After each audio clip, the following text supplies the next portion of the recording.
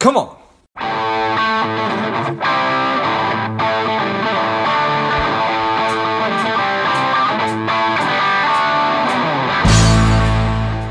Welcome to Money Savage, a savage approach to personal finance. This is George Grumbacher, and the time is right. Welcome today's guest, strong and powerful Greg Shepard. Greg, are you ready to do this? I'm ready. Let's rock. Excellent. Let's do this.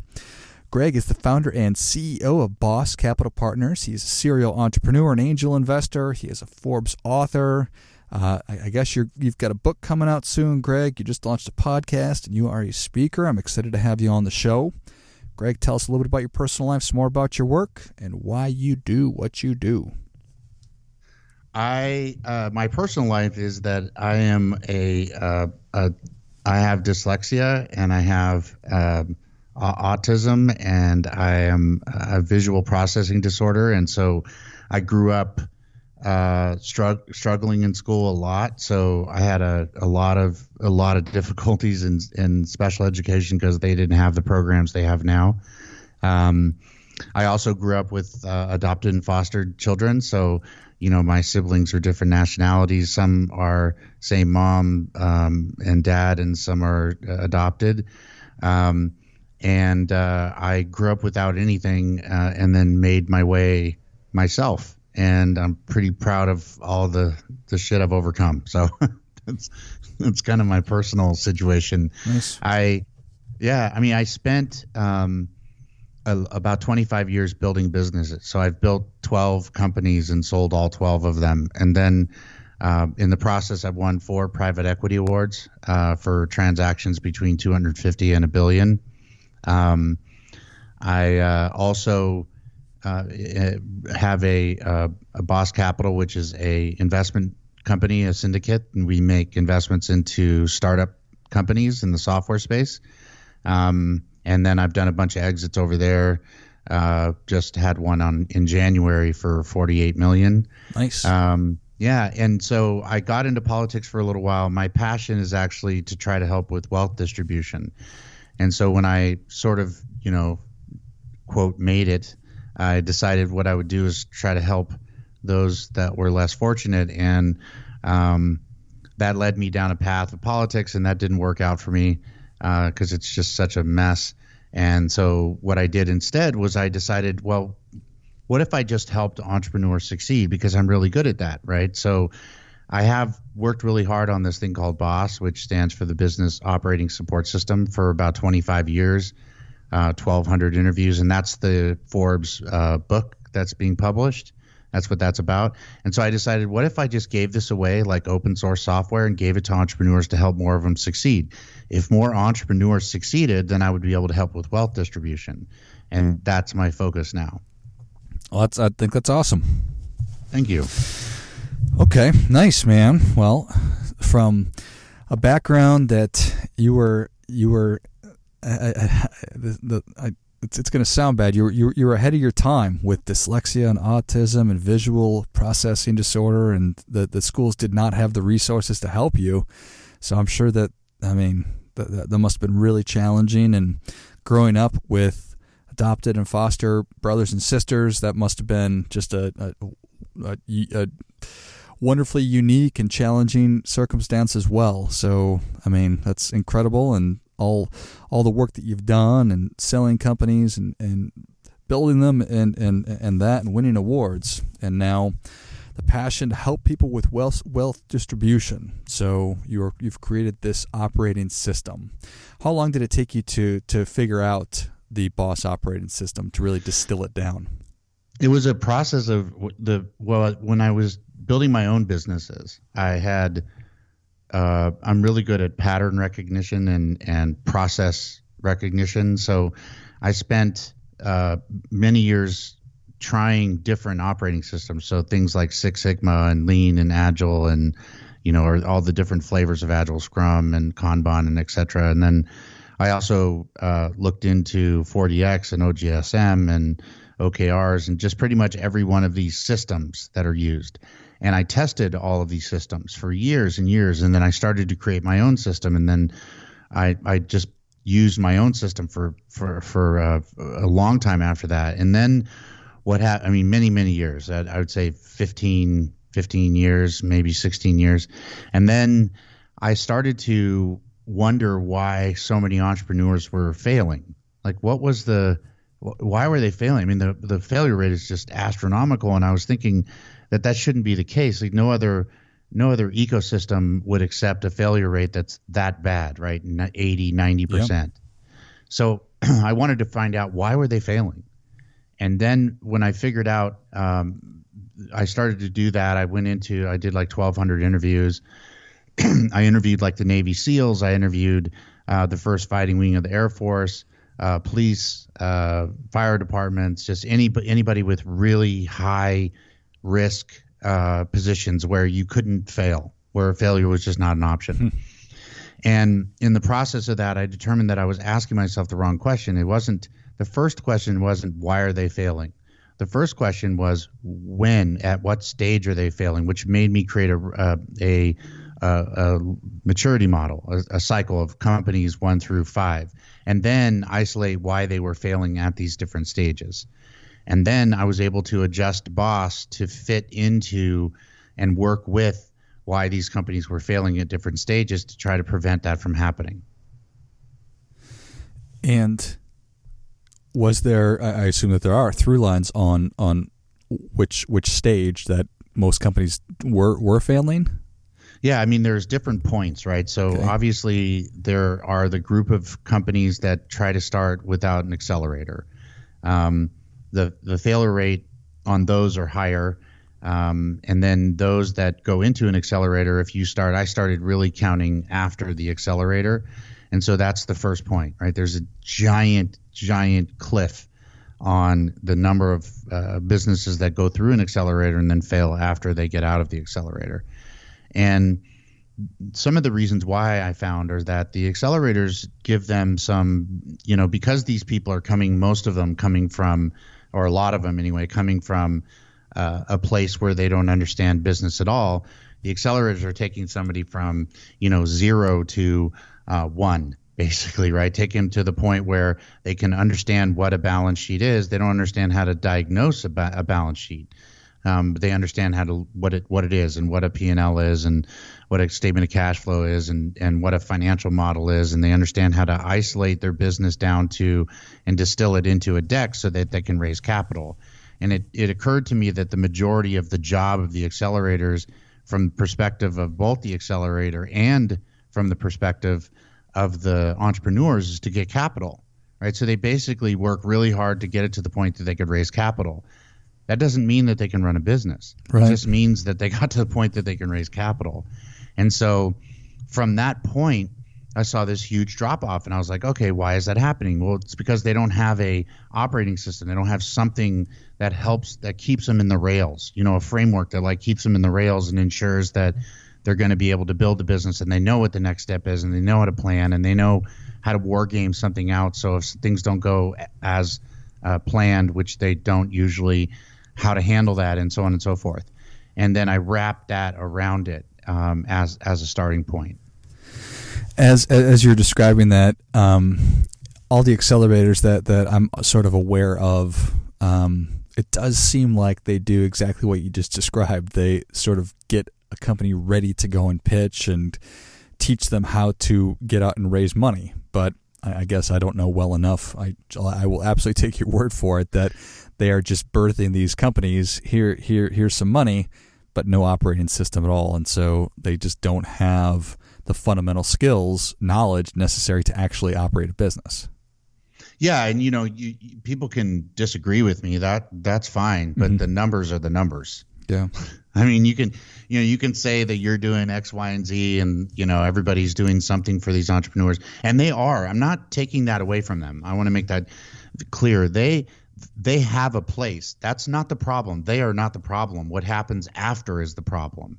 They're doing their part. They're doing as much as they can do, but these entrepreneurs need more, right? They need more, and there needs to be something after the accelerator. And so what I was trying to do is create BOSS as sort of like, imagine if you go to university and you get a bachelor's and then you go to get a master's, and BOSS is like the master's, right? So it helps you actually get out and with some legs under you. And so in the process of doing that, I discovered so much. I discovered so many things about, these common mistakes that the entrepreneurs make. And, one of the biggest ones, I would say this is probably the most fundamental one, is they don't start with the end in mind. Most of the time, if you ask them what their exit strategy is, they can't tell you. They don't have an actual exit strategy. They can sit there and say, this is their TAM, SAM, SOM, and, market and all this stuff, everything that the accelerators all teach, all of them, right? That's standard stuff that they teach them.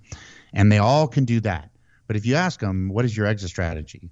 They go, well, it's too early for me to have an exit strategy. And the investors will actually agree most of the time, which blows my mind, because I'm like, would you build a product without having a customer?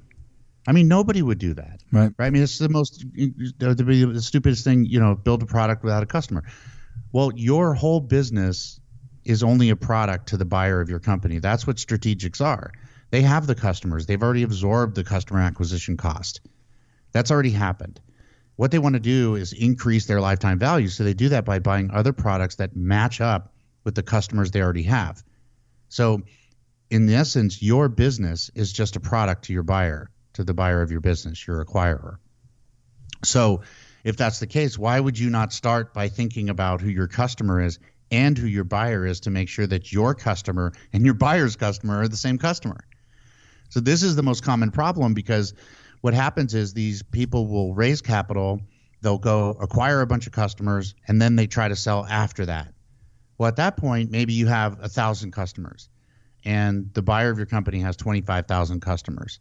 First of all, you have to make sure that your ideal customer profile and theirs are the same, right? And you can't go backwards. You've already acquired 1,000 customers, so you should have started with that, making sure that your ICP and their ICP are the same, your ideal customer profile and theirs. That's the first thing, right? And second to that, they don't care about your 1,000 customers. They've got tens of thousands of customers most of the time. They're a big buyer, right? So the acquisitions that make the most money are the acquisitions that have to do with the synergy, right? Some strategic buys your customer, your business, because they want to sell your product to their customers. Like I said earlier, that they've already made the investment in. So a lot of these businesses will go out and they'll raise capital and they'll listen to investors who most of the time are not operators, meaning they've never actually done this themselves. They sit in board decks, they stand on the outside, they don't actually know how to run a business from the inside. And then they give them advice. And then what happens is, on the outset, is the business now is going after growth, and they're raising capital and they're going after growth. They're taking lots of dilution. And then you go to sell it and the buyer's like, that's great, but I don't really care about your customers. I just want to know, I don't want to care about how much revenue you're driving. What I really care about is, will your customers buy, or will my customers buy your product? And that is where you get the multiple. So in short, it's way less expensive and less dilution and way easier to increase the multiple than it is to increase the amount of revenue you have. So that's a very common mistake, and it rolls all the way back to what I call the North Star, which is starting with the end in mind. And when you say that, it makes all the sense in the world. And so, start with the end in mind. Nice. Okay. Yeah, that's like, and I get into these, sometimes if I'm on a panel or whatever, I'll get into this conversation and they'll say, oh, well, you need to grow the top line growth because, or the EBITDA or whatever it is that they're buying on top or bottom. And they'll say, oh, you need to grow that because the multiple is on that. And I'm like, yeah, but it's way easier and less expensive to get a company to go to 5, 10, 11, 16, 20x multiple than it is to raise the revenue by that same amount. So I sold a company, this one in January had like 2.2 million in revenue and sold for 48,750,000. Now that's how you do a deal. Yeah, that sounds pretty good to me. So nice. I appreciate all that. So, all right. So how are you mentioned that you were considering making this an open source kind of a thing. So tell me how you're in your mind's eye, how are people going to interface with the Boss operating system? So, I've been teaching it for a long time and at some of the universities, and I've gotten to the point now where the universities are going to put together an academy, right, where entrepreneurs from the university accelerators can come in and go through the academy. Basically go through a class that teaches them what it is, how it works, some of the main drivers that are associated with it. And I'm trying to create software that sort of walks people through it. So for those people that can't come to an academy, they can still benefit from it. Right now, what I've been doing for the last 5 years, is just doing podcasts and doing articles and videos and tons of content to try to teach as much as I can to these entrepreneurs before they fail. And the feedback has been incredible. People are just blown away. Even the military. I had a captain who was responsible for the most sophisticated warship in the Navy come to me and say, if I had known about this, I would have made sure the whole fleet was using it, which was an incredible compliment. Yeah, no doubt about that. That's as good of a compliment as I imagine you could probably get. Do you think that entrepreneurship is overly romanticized? Yes. I absolutely do. I think that a lot of people think that, it's sort of it's a lot harder. First of all, it's a hell of a lot harder than I think people know. I mean, it is incredibly difficult, and you have to have some grit and some tolerance for anxiety and, things, there's personal sacrifices and compromises that you have to make to be successful as an entrepreneur. And failures, you have to be able to take failures and not see them as failures, but as little stepping stones of success. Like they're essential. The faster you fail, the faster you succeed. So I think that's critical.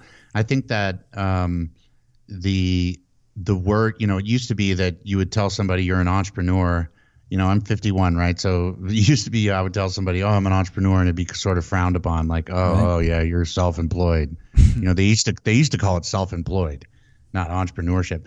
And then it became, all trendy because all these, wealthy and ultra wealth net worth individuals are out there making tons of money and making news headlines, and now entrepreneurship is like a big deal. But I also think that it's a very positive thing because the United States produces entrepreneurs. I mean, that is our contribution, which is a beautiful thing, right? I mean, it's really amazing that the United States is known for being creative. So if you look at countries like China, you don't see China as being creative. You see them as being a country that manufactures the things that are created by the United States and largely the United States and then some other countries around the world. That's changing recently because you start to see the number of unicorns, billion-dollar companies coming out of China. They're number 2 to the United States now. But if you compare the United States to the rest of the world, it's it's 4 times. There's 4 or 5 times more entrepreneurs creating things in the United States than other countries. So it's I'm proud that that's the case. I do think that the government needs to do a hell of a lot more to endorse and assist this growing ecosystem that we have in the United States, because startups themselves have become their own ecosystem. And now you have all these companies that are making things for people that are starting companies. So companies selling things to people that are starting companies. I mean, that's pretty amazing. It's become its entirely own ecosystem. Yeah. So I do think that, I do think that the idea of an entrepreneur is romanticized, but I don't think there's anything wrong with it because I think it attracts more people to want to become entrepreneurs. And these younger generations are super pumped up about being entrepreneurs because they're way more creative. There's less followers and more leaders, which is an interesting situation because normally in a business you have a visionary and you have an executor. Have somebody with the idea and somebody that actually does the work. It's hard to find a combination of the one of them. And lately, we're producing people that are both visionaries and have been trained to know how to execute, to actually implement something and have the discipline to do it. Nice. I love it. Well, Greg, Savage Nation is ready for your difference-making tip. What do you have for them?